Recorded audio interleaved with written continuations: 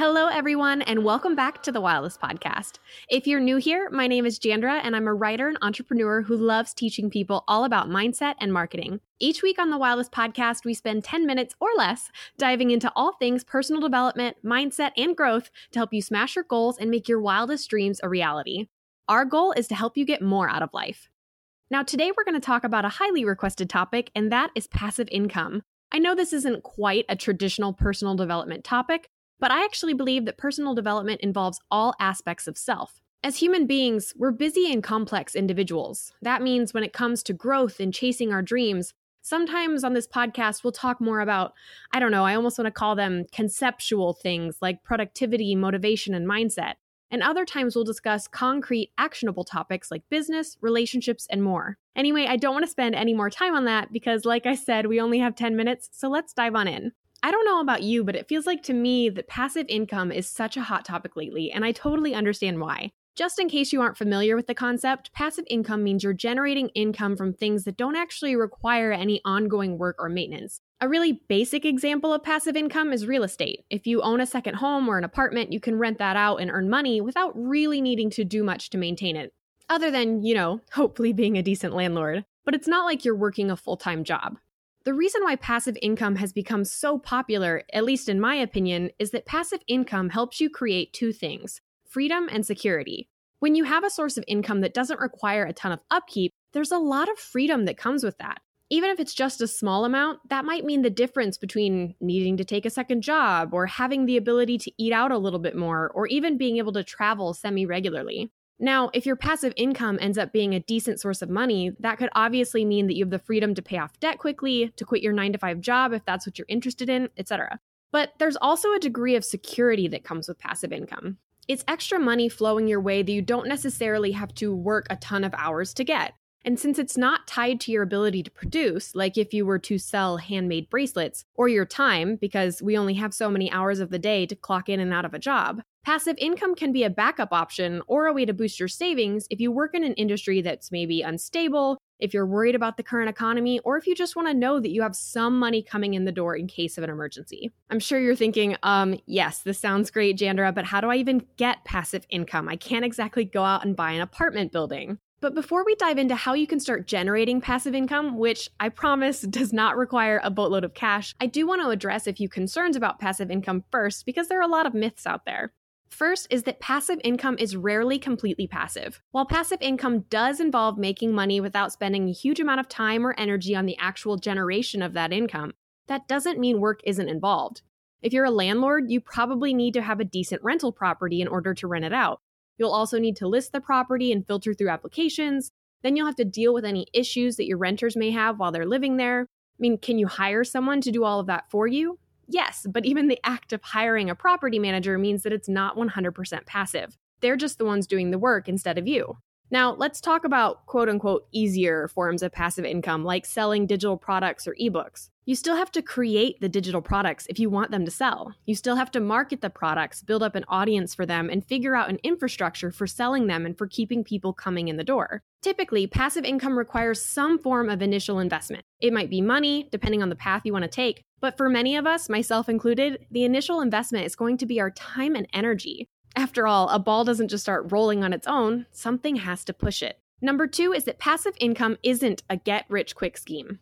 Here's the thing. Passive income sounds really freaking awesome. Making money without working, being able to travel the world, do what I want, and watch my bank account grow? Sign me up, right? But getting all of this stuff started can take a lot of time and effort. Even if you created a whole suite of digital products, launched a new blog, or decided you wanted to do drop shipping or something like that, having the idea, creating the product or revenue stream, that's just one part of the process. And with creatives and entrepreneurs, I constantly see people act as if once they create the thing, a book, a course, a YouTube channel, then people will come. After all, people like books, courses, and YouTube channels, right? But there are millions of options out there. And not only do you need to have something that is of decent quality, you also need to do some legwork to start attracting people to whatever your idea is. And chances are, even once that thing does start performing, it's probably not going to blow up overnight. Most likely, you're going to need to create more passive income streams, diversifying your options because, let's face it, relying on one source of income is rarely a great idea. What happens if a competitor pops up and undercuts your pricing by 50%? What if you're selling ebooks on Amazon and suddenly they dramatically change their business model and your income drops completely? It might sound scary to think about developing not one, but many passive income options, but honestly, I think it sounds way easier.